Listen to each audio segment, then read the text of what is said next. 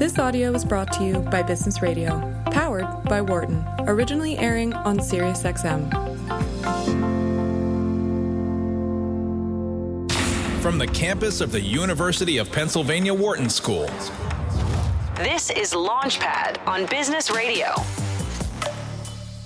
Hello and welcome. You're listening to Launchpad here on Business Radio, SiriusXM 132. Rob Conybeare, a founder and managing director at Shasta Ventures, a leading venture capital firm where we focus on investing in early stage companies. So I'm really excited about today's guests. We have Joey Zwillinger. He is the co-founder and co-CEO at Allbirds, a San Francisco-based company that specializes in making the world's most comfortable shoes and now apparel. Joey, thanks for making the time to join me today. Thank you for having me. And I'll add, the most comfortable face mask in the world too. And that didn't used to be important, but sure is now. And I'd recommend you trying one of those. So I would definitely like to try those. It's funny, actually with masks, and I may be a little different here, masks kind of make me a little depressed every time I put them on. I don't know, do you have this feeling at all when you try on masks or have you gotten to a point where it doesn't feel depressing to you anymore? I hate them. I hate them, except like as it's gotten a little more brisk. I'm not joking. This mask that we made it's amazing. I don't want to take it off. It's not just that it's not depressing. It's like a scarf, but for your face, and it's lovely. So that's the only thing that's turned me around. So why don't you describe what it looked like?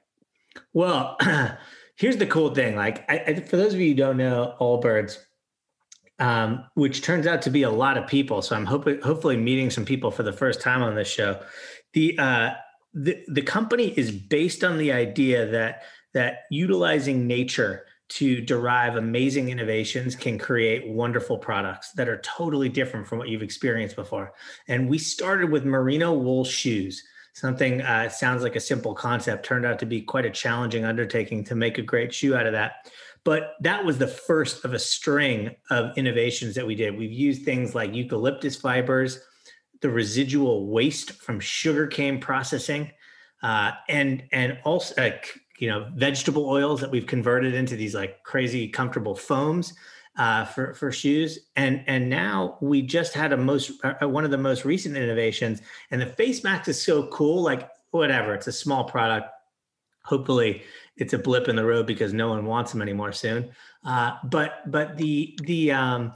it's so emblematic of what we stand for as a company. And I'll tell you why.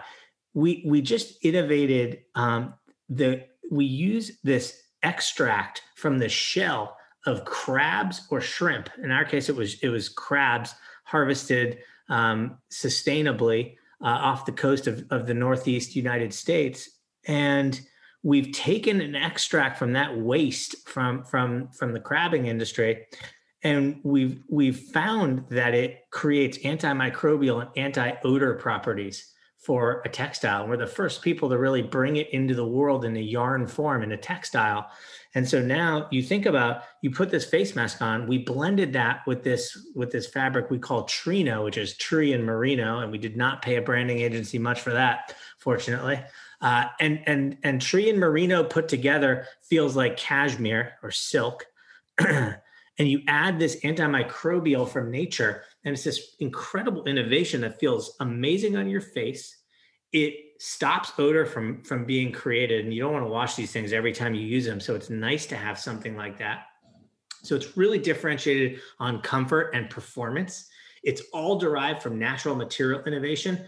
And by the way, it's from the waste of the scrap from our t-shirt production. And so environmentally, like it's end-to-end thought through. And so it's a great product because it's sustainable, not in spite of it. And I think people tend to think about this tension of products that if you make it sustainable, it's like, it's worse or it's more expensive or it degrades faster or something. No, not the case. I think it's like, I guess they said with beer a long time, tastes great, less filling when they came out with light beer for the first time. Exactly. When you think about products, everybody would love to have products that are good for the planet and they also work and perform well.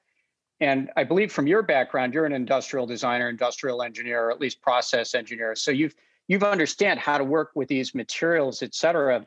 What does that process look like when you're developing new things? So do you have a laboratory or a testing facility where you play around with a lot of stuff? Because I've got to believe for every exciting opportunity you have for residual waste from sugarcane processing or crabs that are harvested sustainably, there's probably something else that didn't work out quite as well. So how does that process work where you find new technologies or approaches to develop into products? Yeah, it's evolved over time, and we don't have like a wet lab in our facility because we're working with so many different kinds of materials. But to have the equipment and the molecular knowledge and real scientific research happening in our four walls is we're too small to do that. So what we've elected to do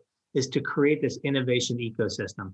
And we work with a host of organizations that are both suppliers as well as research institutions and then also universities, where we are collecting a huge amount of innovations. and at first, when we started this thing, we had to go hunt them down.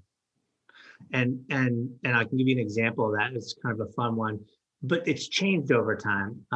And as it's changed now, for better or for worse, not a lot of people do this in our industry. Companies tend to take what's fast and cheap in order to get the next style out on the shelf, discount it, move it on, and drive costs down to as low as they can because they're feeling pressure because the retail industry has been disrupted by e-commerce and the legacy brands are struggling. And so that has had unintended consequences of being pretty bad for the planet, because in the pursuit of profit and speed, you don't think about the earth so much. So we're looking under rocks that other companies are not looking under. And the innovation ecosystem around natural materials now looks to us and they say, okay, look, there's a company that has some scale. Maybe they'll be more, it'll be more resonant what we're pitching. They'll be attracted to what we're working on. So it's a great engine that it sounds like you've put together. And one thing I'm curious about when you mention this is, how do you manage that process? Do you have somebody on your team who's in charge of investigating materials or dealing with the inbound? So when you hear from somebody, hey, I've got this new technology I'm just fascinated by this residual waste from sugarcane processing or using something like that, do they send you proposals? And then who is it on your team who's responsible for that operation? Yeah, I wish it was as easy as taking proposals in, sorting through, and picking the best. We have a team. We have a pretty big team of people that are out there focused on it. And I say big, that's in a relative sense for the size of company we have. But the that team is out. Typically, they're scouring the world, conferences, material shows. Working with suppliers and institutions to find the next best thing and what's on the cutting edge. That travel has slowed down, of course, given the current health crisis. But it's moved virtually, and we still take it on. And then we do a ton of back and forth iterative work, like if we move it through a stage gate, and we try to stage gate this methodically, because if you don't have a process, you can end up wasting so much time on fun science projects that have no commercial reality. And we never want that to happen. So we try to have things with a balance of pragmatism, and that requires us to go and do a little bit of sampling and ideation with an innovation partner. And then once it gets past a certain step, then we say, okay, we're going to sink some resources in. We're going to put it through maybe product development. Once it gets there, that starts to get pretty heavy, and it moves into a much bigger team in our company. And then it's pretty intensive. So it's got to have some real merit by that point. And I'm thinking about it from an organizational design point of view. Who runs that, and how big is that team? So we have a product team, and the product team is really the upstream portion of how we think about the flow from the spark of an idea through to commercial execution. So it's a very upstream part of that. And so product has the R part of research, and it also has then it has design. And so that's how we've kind of pushed those things up to that group. It also has sustainability in it. So we've linked sustainability with our upstream innovation and product team, so that we so that we connect the idea that the way we make a positive impact on the planet is with the materials that we source, which is the lion's share of the impact of any product company. So we've tried to connect all these things, purpose and process here. And then development is actually a more operational discipline. It's still an art, and it's still a lot of engineering problem solving, and even before it gets into manufacturing. But before that, so that's a separate team, and we try to segment those so that we keep some space to breathe for the innovation team, so that they can have the opportunity to get creative and follow down some rabbit holes, just in case there's an idea that may seem far-fetched that turns out it's pretty awesome. Like, for example, turning crab shells into antimicrobial yarn. It's really amazing. And is there a company that you look to on the innovation side? So innovation in apparel, innovation for footwear, that is a real house for you? Or has it been somebody like Apple that's done a lot of the materials innovation, et cetera, and industrial design around hardware? So where have you looked for inspiration on the innovation front? Yeah, I think that's right. So my previous work was actually in the chemicals industry, and I spent the better part of a decade working in renewable chemicals, looking at end use applications across an amazing number of industries, and figuring out how to design molecules from sustainable organisms like algae, to produce something that was better for the world and delivered performance that synthetic chemicals from petroleum do.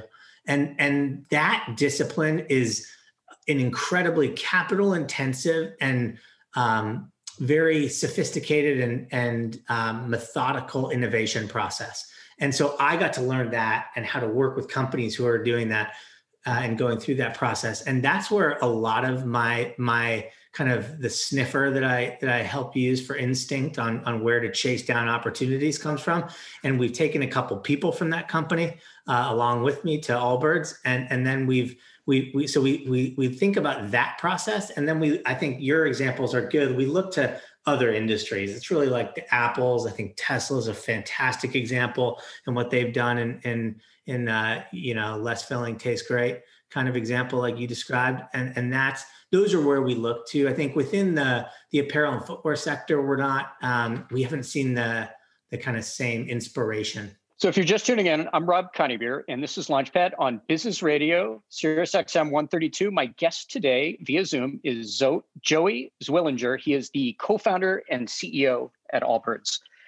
So it's interesting that you talk about your background working with finding source materials and repurposing them and being able to figure out like what could be the unique advantage on the innovation side. And I think that when people look at brands like Allbirds, they go, oh, that's such a great idea, but they don't realize how much is really behind the scenes in developing or bringing to market relevant technologies or materials, et cetera, to do this.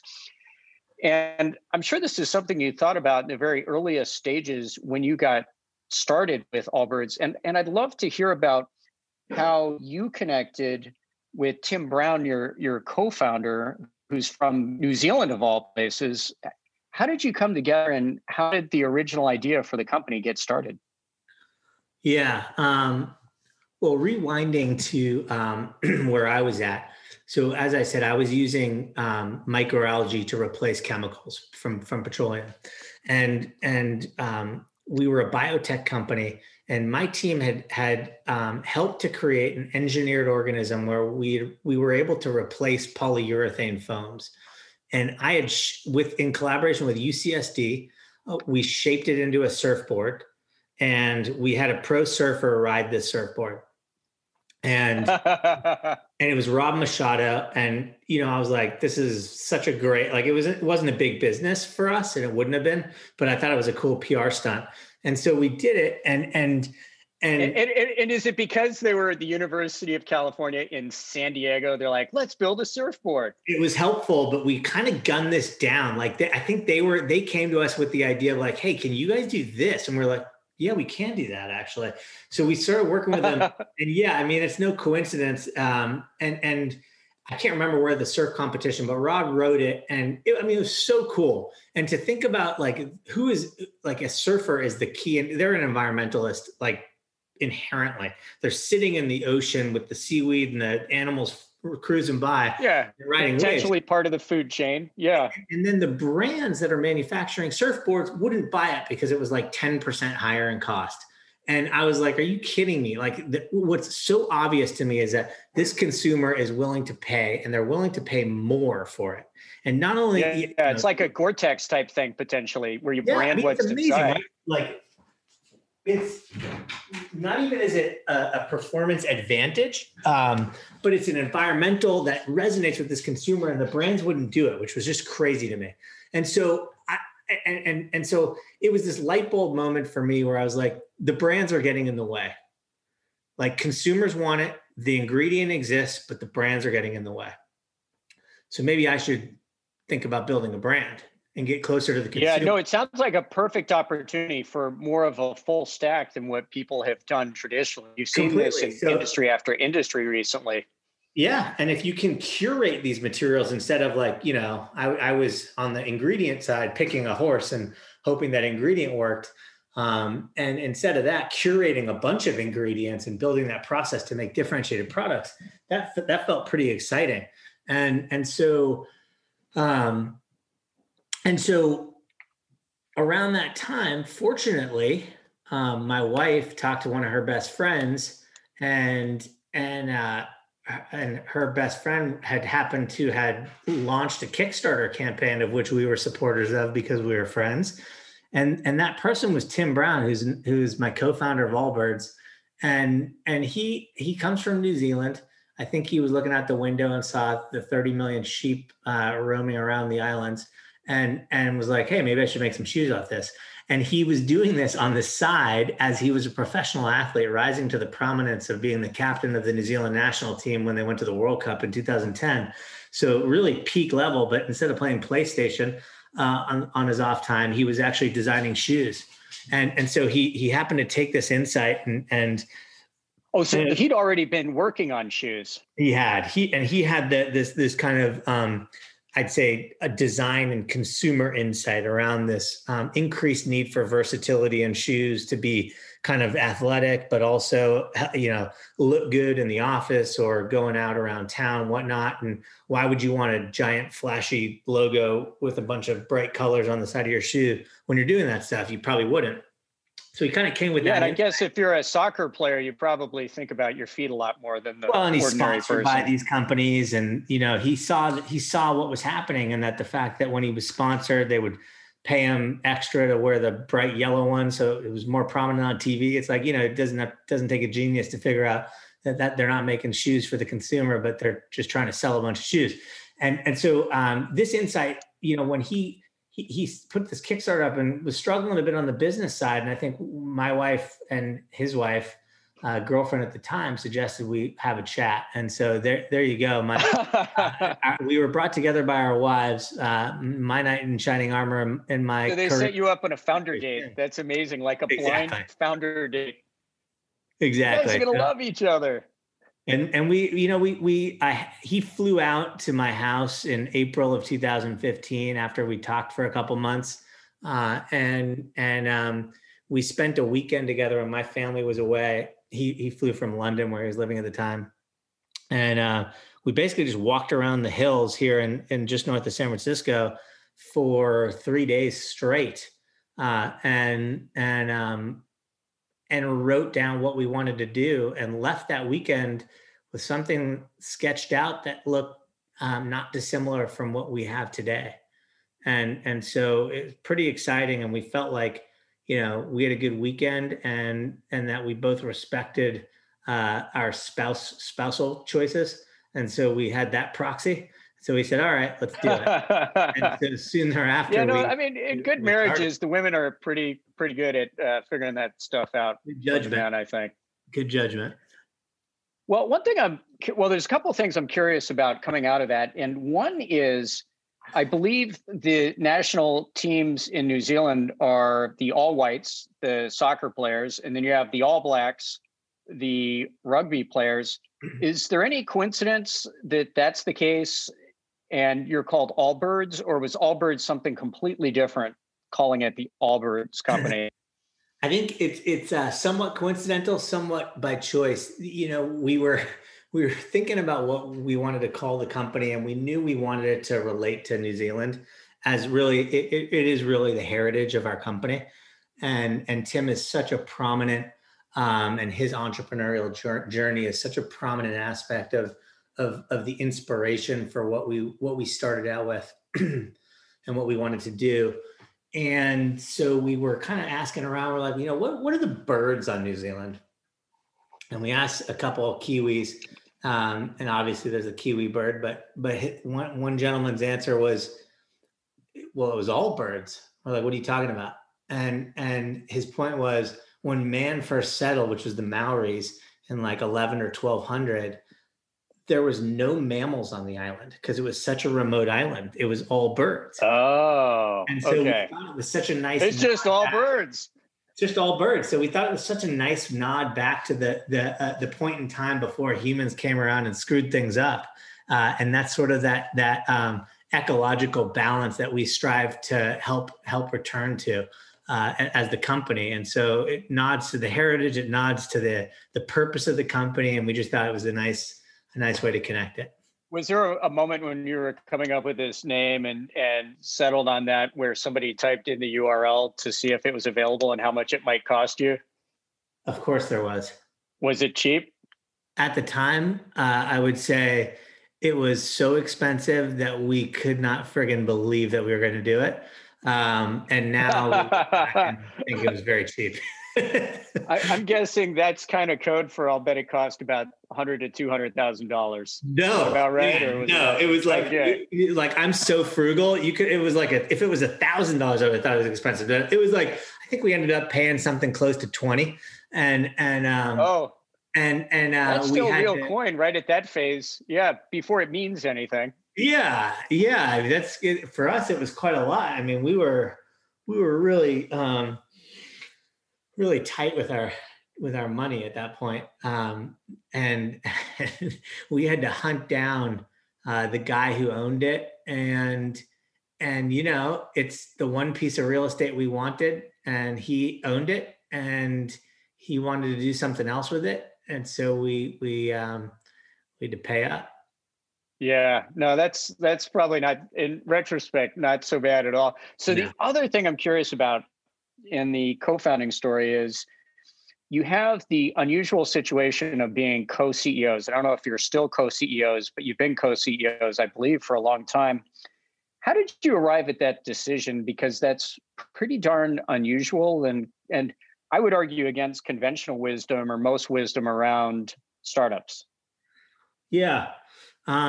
So we arrived at it a couple of reasons. So there was a very pragmatic reason early on, which is like, if I was raising the money, people wanted to talk to the CEO.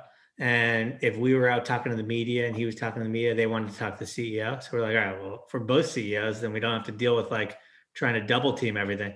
So that was helpful. But the real reason that we chose it, and we felt like we could commit to it for a long time, which we have, and we still are co-CEOs, is that we had incredibly complementary strengths and not a lot of overlap in those skill sets.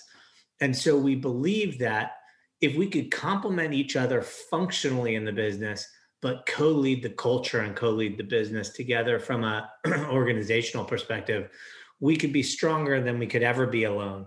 And we both believe quite strongly that the notion that one person in charge is the natural and right way to do things is born out of some fallacy of military or some other kind of history that isn't necessarily accurate. And I think the same number of co-CEO relationships that have failed, that people point to the fact that the structure was wrong, is often, I think you could make the case that the single CEO structure failed, not because the single CEO was bad, but because they didn't have a partner in crime to help them along the way. And so there's also a structural disadvantage to that.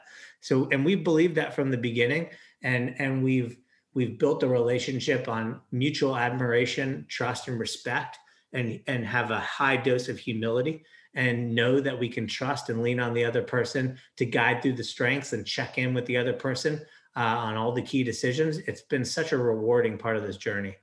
So I mean, I've definitely seen examples over the years where people have made it work. And I think the biggest challenge that I've come across operationally is inside the organization when you have a reporting structure. So when you have a new marketing campaign that needs approved for a budget, or there's a major decision about product offerings, or maybe not even the biggest ones, but the ones that are the next level down, where somebody that's in charge of that function needs to get sign off in the organization.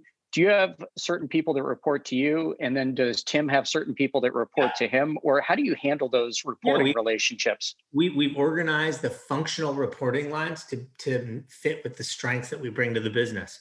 And so Tim has the product creation team and brand marketing reporting to him, which are the areas that are the highest leverage for our company, and he has the most strengths. And the other ones report to me. And we have HR report to both of us. That's the only reporting line that reports to both of us. And so that's the way that we've had it more or less from the beginning. I think. I don't think we've had may have changed like one or two people around, but that's been the way we've done it. And there's not always 100% clarity, but I don't think that's because of the co-CEO thing. I think even if I was the VP of Ops and he was the CEO, or something like that, some other structure, the people naturally would still gravitate to make sure I was in the room and the decision was being made. And so, I think organizational design sometimes is thought of or given too much prominence in the outcome, when in reality, it's a little more semantics. And as long as you have like the humility to be able to live with that stuff. Yeah. And it sounds like to a large extent, being cognizant of this dynamic changes the way in which I'm sure you select and interview people to come into the team, to make sure they're people that feel comfortable with this, or at least can understand it. And if it's not working out and somebody's too political or is trying to get that, then maybe they're not the right fit to be at Allbirds. Absolutely. And I think that humility that we have in our relationship is one of the key tenets of our culture. And if that helps weed people out, we're completely fine with it.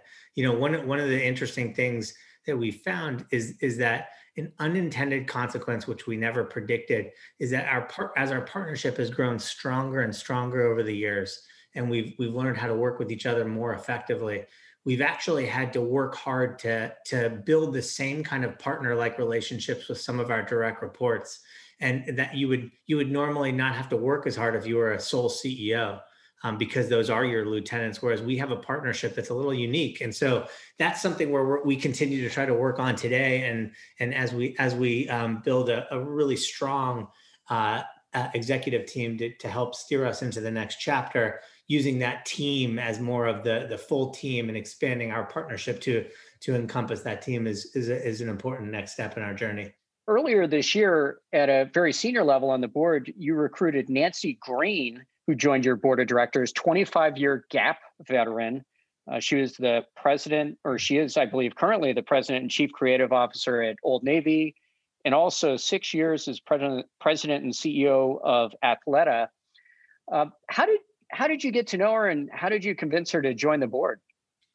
Yeah, she's actually the CEO now of Old Navy. They just gave her the full-time job there, which is a great perspective for us to have. It's a different kind of a market, but you look at Athleta. Athleta is a vertical retailer. It's got a mix of. It started out as basically an e-commerce company, but really it was a male catalog company, and they reached probably something like $150 million in sales on just male catalogs. And then when Gap bought them and she took it over, they started building stores, and now it's a very large fleet of stores, a couple hundred, I want to say. And that is the strategy that we have. as from a distribution perspective. We want to own our own distribution and have it be a nice mix of brick and mortar and digital platforms. Obviously, the digital landscape has changed, and we're doing some things different than what they've done previously. So there's that element. And then further, Athleto is a fairly prominent member of the B Corp community. And Nancy in particular really believes in this stakeholder mentality of building a business, not just making money for shareholders, but also committing to the community that you work in, to the employees that work for you, to the environment, and to other stakeholders. And so that commitment was something that brought us together. We started talking years ago about that shared belief, and being two San Francisco companies just got together for drinks and dinner and whatnot, just to catch up on what we were seeing and how we were managing. Do you remember how you were originally connected to her? No idea, actually. But it's like-minded people getting introduced. One of the things that I'm sure you've given a lot of thought to is historically, and I think especially over the last 10, 15 years, there have been plenty of new apparel brands that have come along that get to about $1 billion to maybe $3 billion in value, but really breaking through that valuation to a much larger company, to something like a Nike or Gap or others, is increasingly, I think, challenging to do. And there's a number of reasons I've heard about it from my friends that are in the apparel industry.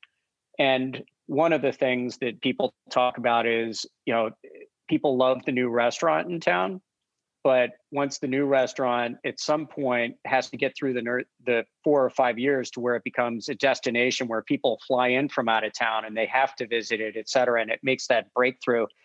And I'm curious about how you're thinking about it. And I'm sure somebody like Nancy, who's been through this and has been in these organizations, has good advice. But how do you think about going from being kind of a hot young brand that's new and fresh to something that is enduring? And I'm guessing you'd love to build something as big as Nike or Gap over time. How do you think about that?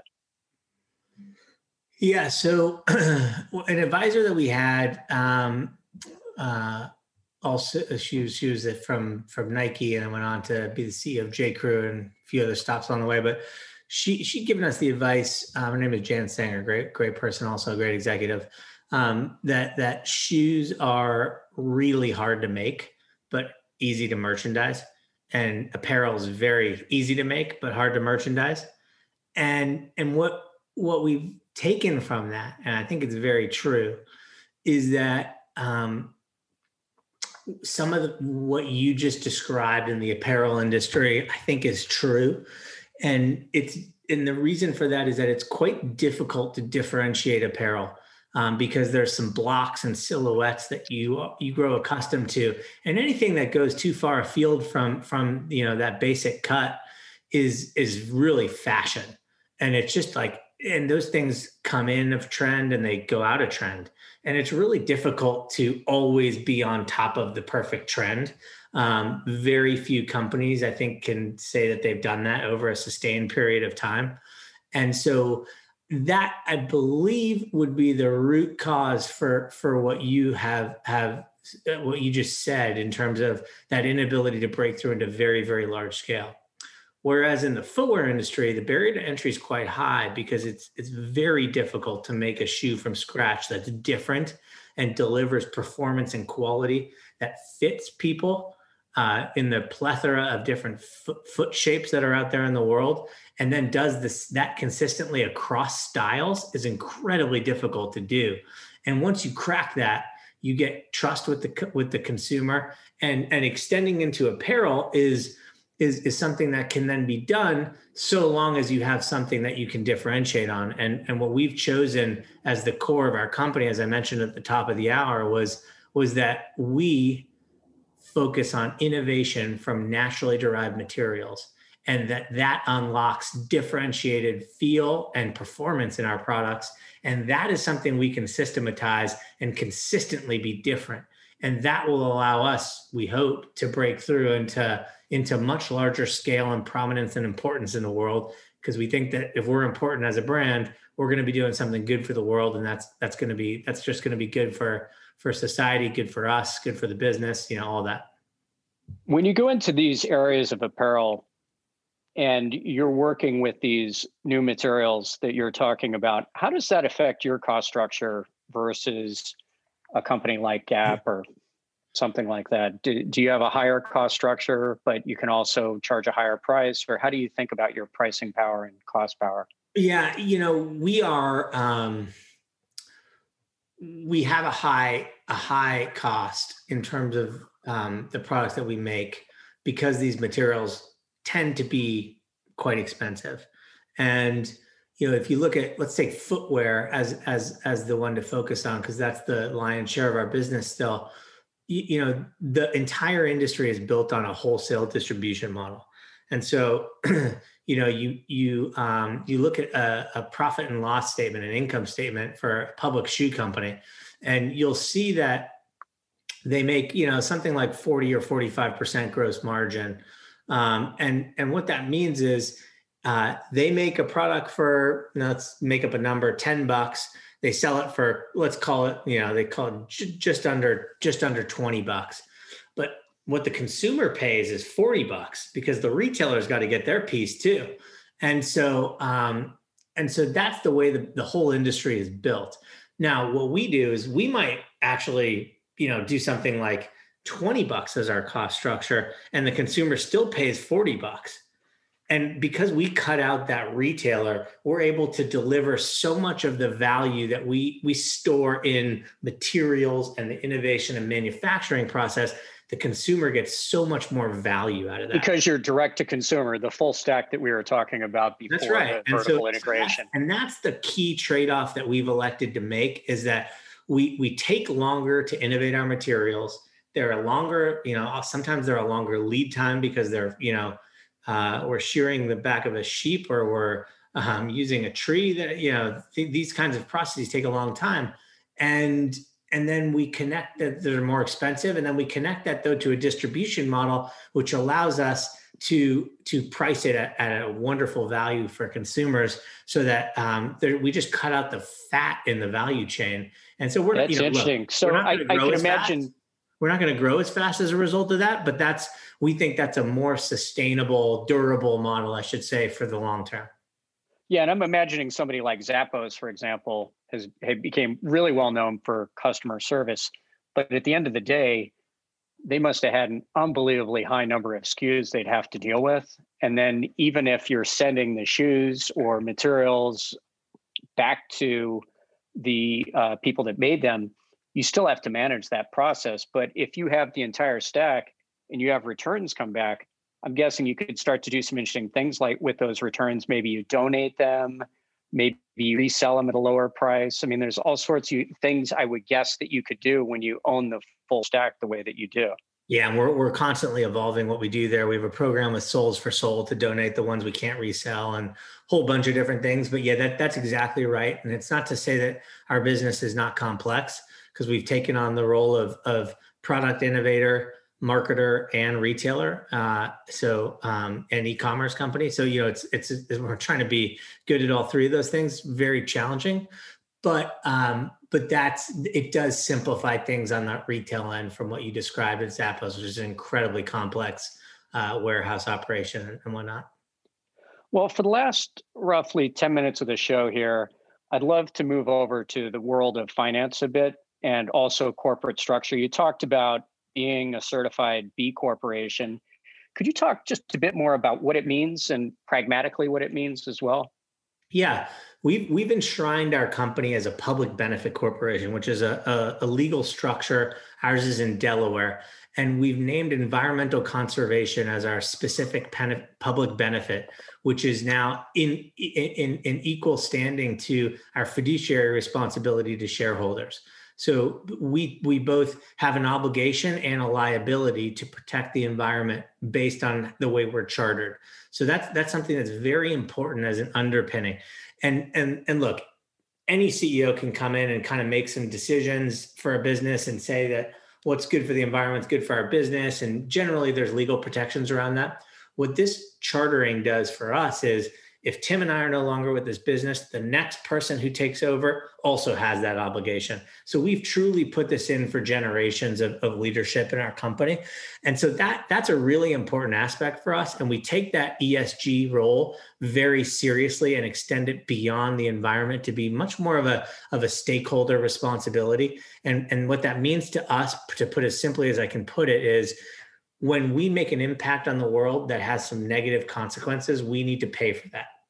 And we need to pay for it in the way we invest in our people and the environment, et cetera. Well, one of the things I'm curious about is when I join a board of directors, this is one of the things that I've learned over time is you're a fiduciary to all the shareholders of the company, whether it's different classes of stock, but it is the shareholders at the end of the day. And if I'm not doing that, then somebody could bring a suit against me. So to a certain extent, you have the protection if you're showing like you're taking care of the shareholders. Is the purpose or the practice of a certified B Corp or a public benefit corp that you have more legal protections if you're prioritizing these things, which kind of limit how much you need to worry about liability to the existing shareholders?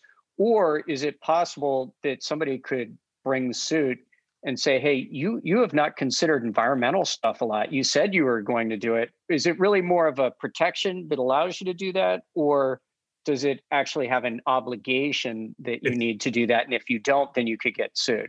It's both. You said it very well. It's both. We've exposed ourselves to liability and also some legal protections at the same time. That's interesting. And I'm guessing that a lot of that case law is getting written right now in terms of whether companies that have gone down the public benefit corp have actually taken enough of it into account. Have you looked at that or thought of that? Or it's very early. Lemonade and Vital Farms are two companies that are public benefit corporations that recently went public. So there's some kind of new precedent there. I actually co-authored an op-ed in the New York Times with Chief Justice Leo Strine from the Delaware Chancellery Court. He was a former Chief Justice, I should say. But he was responsible for writing a lot of the precedent here on what's going on, and his views are helping to shape mine a bit in terms of what happens going forward. But yeah, it's a bit of an unknown territory, but I'm committed to the fact that I think this is a way that can work, and it's a way that can help to have the private sector alleviate some of the ills that have happened in our society as a result of verging on unfettered capitalism. And I'm a capitalist, tried and true, and believe in free enterprise and market-based powers to lift people out of poverty and do amazing things. But I also believe that unfettered capitalism is not something that any society should aspire to. And I think in some ways over the past decades, we've tilted a little too far in that direction. Well, I'm curious, leading into the other parts of financing, you've raised, I believe, about $200 million to date, including a round that you closed of about $100 million in October this year from some really big names, Tiger Global, T. Rowe Price, Fidelity, and then some great earlier stage names like Maveron, Mark Vadon, Slow Ventures, and others. How do the conversations go with them when you talk and they realize that you're a public benefit corporation? It's been kind of a non-issue. And I think that the world of investing, and particularly the, I shouldn't say narrow to single anyone out, early stage and now these public company investors, we have you named a few, but Franklin Templeton, Fidelity, Bailey Gifford, huge asset managers. I think they all realize that the companies in this next generation that are going to be built, that are brands, are going to have to stand for something beyond just making money. And they're going to have to stand for something that particularly millennial and Gen Z consumers align with. So the next generation of brands that are built are going to have consumers like Gen Z and millennial consumers that align with their values. Those are the customers that will at the end of the day create profit. And so there's a mutually beneficial relationship between how these investors are looking at companies that are purpose driven and also making a profit. And hopefully they believe both those things, which we do. And I think there's an acknowledgement of that. And so it's not as much of an issue as one might think. And I think these investors are attuned to the fact that this is the way the world is headed. Yeah, no, I completely agree. I will say when we first came across these close to a decade ago at Shasta Ventures, and we have invested in a couple of companies that either at the point in which we invested or after we invested, converted into public benefit corporations, we found that actually at worst, it's kind of been a net neutral. And in a lot of cases, especially where you have large communities that you want to engage with a company, it's actually been a net positive. And it'll be really interesting to see how the case law is written in the coming decade. I think around a lot of companies, they become public and they become quite significant companies. Do you happen to know, because I don't know offhand, what the largest publicly offered, publicly traded public benefit corporation is that's out there today? It could be Natura. It could be Natura, a Brazilian skincare company. And Danone has now a portion of their business that is, but I don't think the full thing is traded. It could be Natura, it could be the biggest. Yeah, so you're probably going to be blazing new ground here, which will be pretty exciting in the coming years. I hope so. And down that front, I've noticed that in the press you've talked about so-called SPACs, these special purpose acquisition companies, where also known as blank check companies, where they go public, they raise money, and then they seek a company that is not yet public, usually to acquire, and then it's effectively a way of becoming IPO or becoming a public company. Curious how you're thinking about those options right now and your thoughts on SPACs in general. Yeah, I think they could be good for certain businesses. And I try never to say never on anything. But for Allbirds, I guess the way I've been looking at this is we're a pretty capital efficient business. And, $200 million you mentioned that we've raised sounds like a lot of money. And obviously it is in any sense of the word. But a lot of that's in the bank. We're pretty conservative with how we spend money, and we have a real disciplined belief that we should grow responsibly as we grow our business, and that means maintaining profitability. And so with that context, as I understand SPACs, which I'm no expert, you get liquidity out of it as a, founder, and your other investors can get liquidity out, and it's a much quicker path to the public markets. But I don't see us trying to optimize for the price that we go public at, or how fast we go public, because I think the value that we create for the world and for our shareholders and for everyone else, people that work for us, is going to take a long time to fully appreciate. And so the steps that we take along the way are simply funding mechanisms, and the liquidity is going to come, so no rush there. And I think the value is going to be optimized by doing it when it's really right for the business, based on how big we are, how predictably we're growing, how established we are in all the key markets that we want to be established in. So I'd say that takes precedence over a quicker path to liquidity. And I think it's important for people to think that through when they're making those decisions. And sometimes the answer might be liquidity sounds fantastic. So you might for your business. Well, one of the things that's been kind of interesting about SPACs that I've seen over the last year is that they've actually tended to line up more with deeper tech companies that don't have immediate revenues, where you have public market investors that would love to have exposure to 3D printing or space or new areas of biotech, et cetera, where they couldn't get exposure before. And people, when they invest, they look at the projections and they understand there aren't going to be meaningful revenues for, 1, 2, 3, 4 years, et cetera. And I don't think we've seen quite as many of them around companies that have meaningful revenue and are actually good operating businesses, that those companies still seem to be pretty well suited to the traditional, I say that with air quotes, IPO processes, and getting to somewhere where they have scale and repeatability, et cetera, is what people are doing. Well, call me a cynic, but I tend to agree with you. I've seen a bunch of the deep tech companies go out, and when you have projections that are based on 2024 revenues, you got a couple of years to trade on the public markets without much fundamental basis in financial reality. And those story stocks, as I would call them, have an opportunity for people to get really rich without having any real backing to them. And so, I'd say investors beware to a certain degree. And there's obviously going to be some phenomenal winners there. And I think there'll be some losers, but it'll be wild. It'll be wild to watch. It's interesting as an early stage investor to watch a lot of this, because sometimes companies, it's crazy. Maybe not say crazy. It's wild to watch. They kind of create their own reality over time. I think Tesla, a company we talked about before, could be considered one of those. And SpaceX, on the other hand, a company has decided to stay private. So anyways, Joey, thank you so much for joining me today. This has been a wonderful conversation. Yeah, I really enjoyed it. Thank you for having me on, Rob. Great to talk to you. And for people that want to keep up with you, where should they go to find you online? Go to Allbirds stuff. Go to allbirds.com. Check out our LinkedIn. I post some stuff on Medium once in a while.